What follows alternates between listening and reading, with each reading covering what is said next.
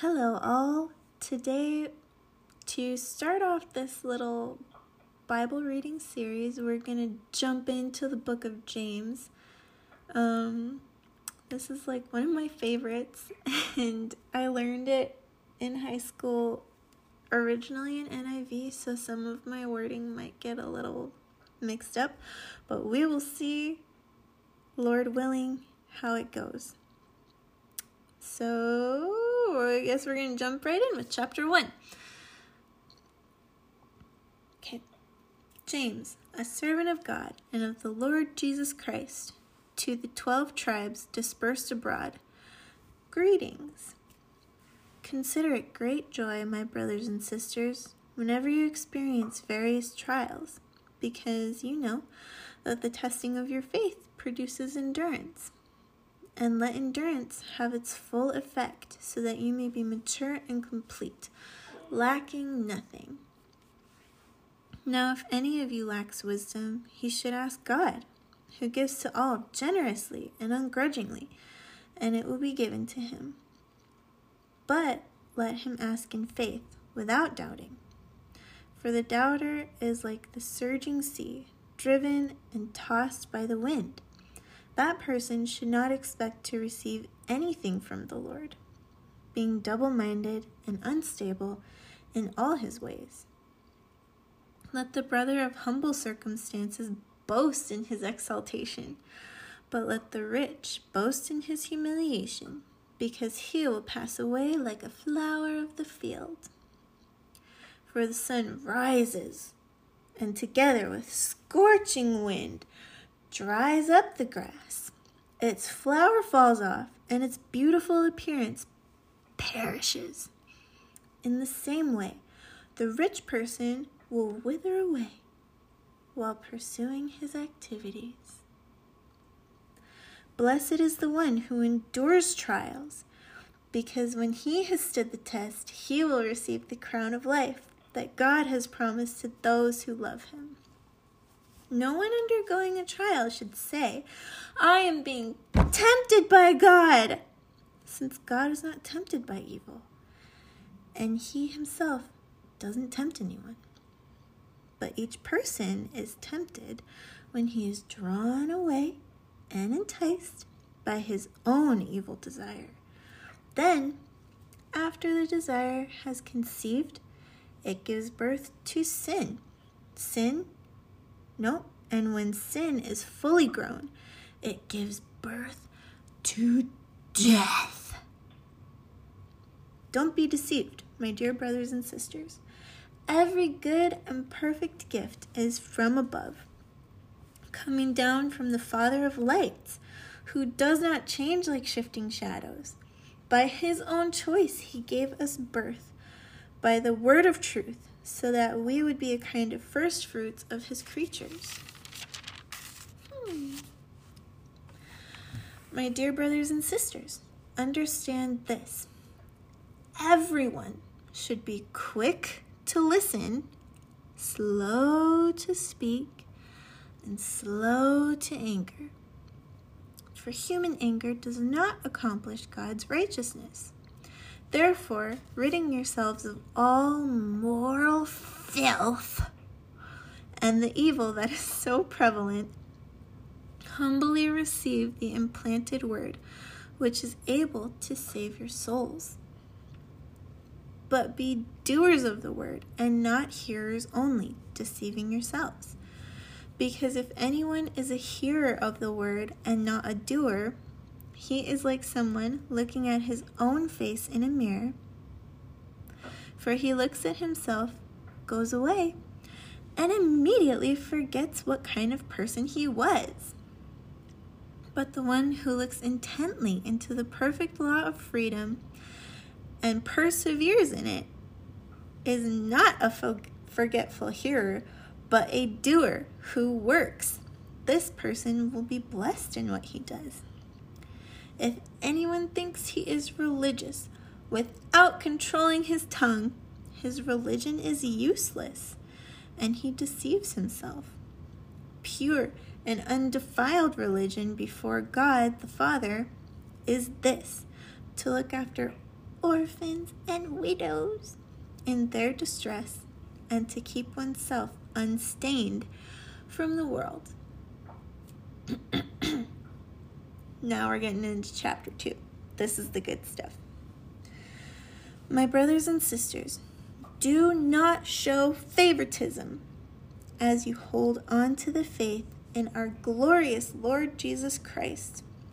For if someone comes into your meeting wearing a gold ring and dressed in fine clothes, and a poor person dressed in filthy clothes also comes in, if you look with favor on the one wearing the fine clothes and say, "Sit here in a good place," and yet you say to the poor person, "Stand over there," or "Sit on the floor by my footstool," haven't you made distinctions among yourselves and become judges with evil thoughts? Listen, my dear brothers and sisters, didn't God choose the poor in this world to be rich in faith and to be heirs of the kingdom that he has promised to those who love him? Yet you have dishonored the poor. Don't the rich oppress you and drag you into court? Don't they blaspheme the good name that was invoked over you? Indeed, if you fulfill the royal law prescribed in the scripture, love your neighbor as yourself, you're doing well. If, however, you show favoritism, you commit sin and are convicted by the law as transgressors. For whoever keeps the entire law and yet stumbles at just one point is guilty of breaking all of it. For he who said, "Do not commit adultery," also said, "Do not murder." So if you do not commit adultery, but you murder, you're a lawbreaker. Speak and act as those who are going to be judged by the law of freedom. For judgment is without mercy for the one who has not shown mercy, because mercy triumphs over judgment. What good is it, my brothers and sisters, if someone claims to have faith but does not have works? Can such faith save him? If a brother or sister is without clothes and lacks daily food, and one of you says to them, "Go in peace, stay warm, and be well fed," but you don't give them what the body needs, what good is it? In the same way, faith, if it doesn't have works, is dead by itself. But someone will say, "You have faith, and I have works. Show me your faith without works, and I will show you my faith by my works. You believe that God is one. Good. Even the demons believe that, and they shudder. Senseless person, are you willing to learn that faith without works is useless? Wasn't Abraham, our father, justified by works in offering his son Isaac at the altar? You see that faith was active together with his works, and by works, faith was made complete. And the scripture was fulfilled that says, Abraham believed God, and it was credited to him as righteousness. And he was called God's friend. You see that a person is justified by works and not by faith alone. In the same way, wasn't Rahab, the prostitute, also justified by works in receiving the messengers and sending them out by a different route? For just as the body without the spirit is dead, so faith without works is dead. Chapter 3. Not many of you should become teachers, my brothers, because you know that we will receive a stricter judgment. For we all stumble in many ways. If anyone does not stumble in what he says, he is mature, able to control the whole body. Now, if we put bits into the mouths of horses so that they obey us, we direct their whole bodies. and consider ships. Though very large and driven by fierce winds, they are guided by a very small rudder, wherever the pilot directs. So too, the tongue is a small part of the body, and it boasts great things. Consider how a small fire sets ablaze a large forest. And the tongue is a fire. The tongue, a world of unrighteousness, is placed among our members. It stains the whole body and sets the whole course of life on fire, and is itself set on fire by hell. Every kind of animal, bird, reptile, and fish is tamed and has been tamed by humankind. But no one can tame the tongue. It is a restless evil full of deadly poison. With the tongue we bless our Lord and Father, and with it we curse people who are made in God's likeness. Blessing and cursing come out of the same mouth. My brothers and sisters, these things should not be this way. Does a spring pour out sweet and bitter water from the same opening? Can a fig tree produce olives? My brothers and sisters, or a grapevine produce figs? Neither can a salt water spring yield fresh water. Who among you is wise and understanding? By his good conduct, he should show that his works are done in the gentleness that comes from wisdom. But if you have bitter envy and selfish ambition in your heart, don't boast and deny the truth. Such wisdom does not come down from above, but is earthly and spiritual, demonic. For where there is envy and selfish ambition, there is disorder and every evil practice.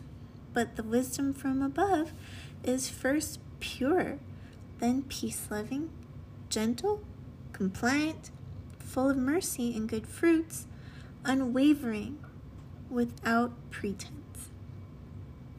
And the fruit of righteousness is sown in peace by those who cultivate peace. What is the source of wars and fights among you? Don't they come from your passions that wage war within you? You desire and don't have. You murder and covet and cannot obtain. You fight and wage war. You do not have because you do not ask. You ask and don't receive because you ask with wrong motives, so that you may spend it on your pleasures. You adulterous people! Don't you know that friendship with the world is hostility towards God? So whoever wants to be a friend of the world becomes an enemy of God. Or do you think it's without reason that the scripture says, "The Spirit he made to dwell in us envies intensely, but he gives greater grace. Therefore," he says, "God resists the proud, but gives grace to the humble." Therefore, submit to God, resist the devil, and he will flee from you. Draw near to God, and he will draw near to you. Cleanse your hands, sinners, and purify your hearts, you double-minded. Be miserable, mourn, and weep. Let your laughter be turned to mourning, and your joy to gloom. Humble yourselves before the Lord, and he will exalt you. Don't criticize one another, brothers and sisters. Anyone who defames or judges a fellow believer defames and judges the law. If you judge the law, you're not a doer of the law, but a judge. There is one lawgiver and judge who is able to save and to destroy. But who are you to judge your neighbor? Come now, You who say, today or tomorrow we will travel to such and such a city and spend a year there doing business and make a profit. Yet, you do not know what tomorrow will bring, what your life will be. For you are like a vapor that appears for a little while, then vanishes. Instead, you should say, if the Lord wills, we will live and do this or that. But as it is, you boast in your arrogance, and all such boasting is evil. So, it is sin to know the good and yet not do it. Chapter 5. Come now, you rich people, weep and wail over the miseries that are coming to you. Your wealth has rotted, and your clothes are moth-eaten.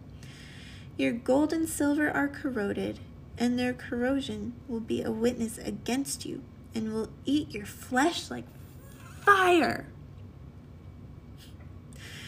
You have stored up treasure in the last days. Look! The pay that you withheld from the workers who moved your fields cries out, and the outcry of the harvesters has reached the ears of the Lord of hosts. You have lived luxuriously on earth and have indulged yourselves. You have fattened your hearts in the day of slaughter. You have condemned and you have murdered the righteous, who does not resist you. Therefore, brothers and sisters, be patient until the Lord's coming. See how the farmer waits for the precious fruit of the earth and is patient with it until it receives the early and the late rains. You also must be patient. Strengthen your hearts, because the Lord's coming is near. Brothers and sisters, do not complain about one another, so that you will not be judged. Look, the judge stands at the door. Brothers and sisters, take the prophets who spoke in the name of the Lord as an example of suffering and patience. See, we count as blessed those who have endured. You have heard of Job's endurance and have seen the outcome that the Lord brought about. The Lord is compassionate and merciful. Above all, my brothers and sisters, do not swear either by heaven or by earth or with any other oath, but let your yes mean yes and your no mean no, so that you won't fall under judgment. Is anyone among you suffering? He should pray. Is anyone cheerful? He should sing praises. Is anyone among you sick? He should call for the elders of the church, and they are to pray over him, anointing him with oil in the name of the Lord. The prayer of faith will save the sick person, and the Lord will raise him up. If he has committed sins, he will be forgiven. Therefore, confess your sins to one another and pray for one another so that you may be healed. The prayer of a righteous person is very powerful in its effect. Elijah was a human being as we are, and he prayed earnestly that it would not rain, and for 3 years and 6 months it did not rain on the land. Then he prayed again, and the sky gave rain, and the land produced its fruit. My brothers and sisters, if any among you strays from the truth, and someone turns him back, let that person know that whoever turns a sinner from the error of his way will save his soul from death and cover a multitude of sins.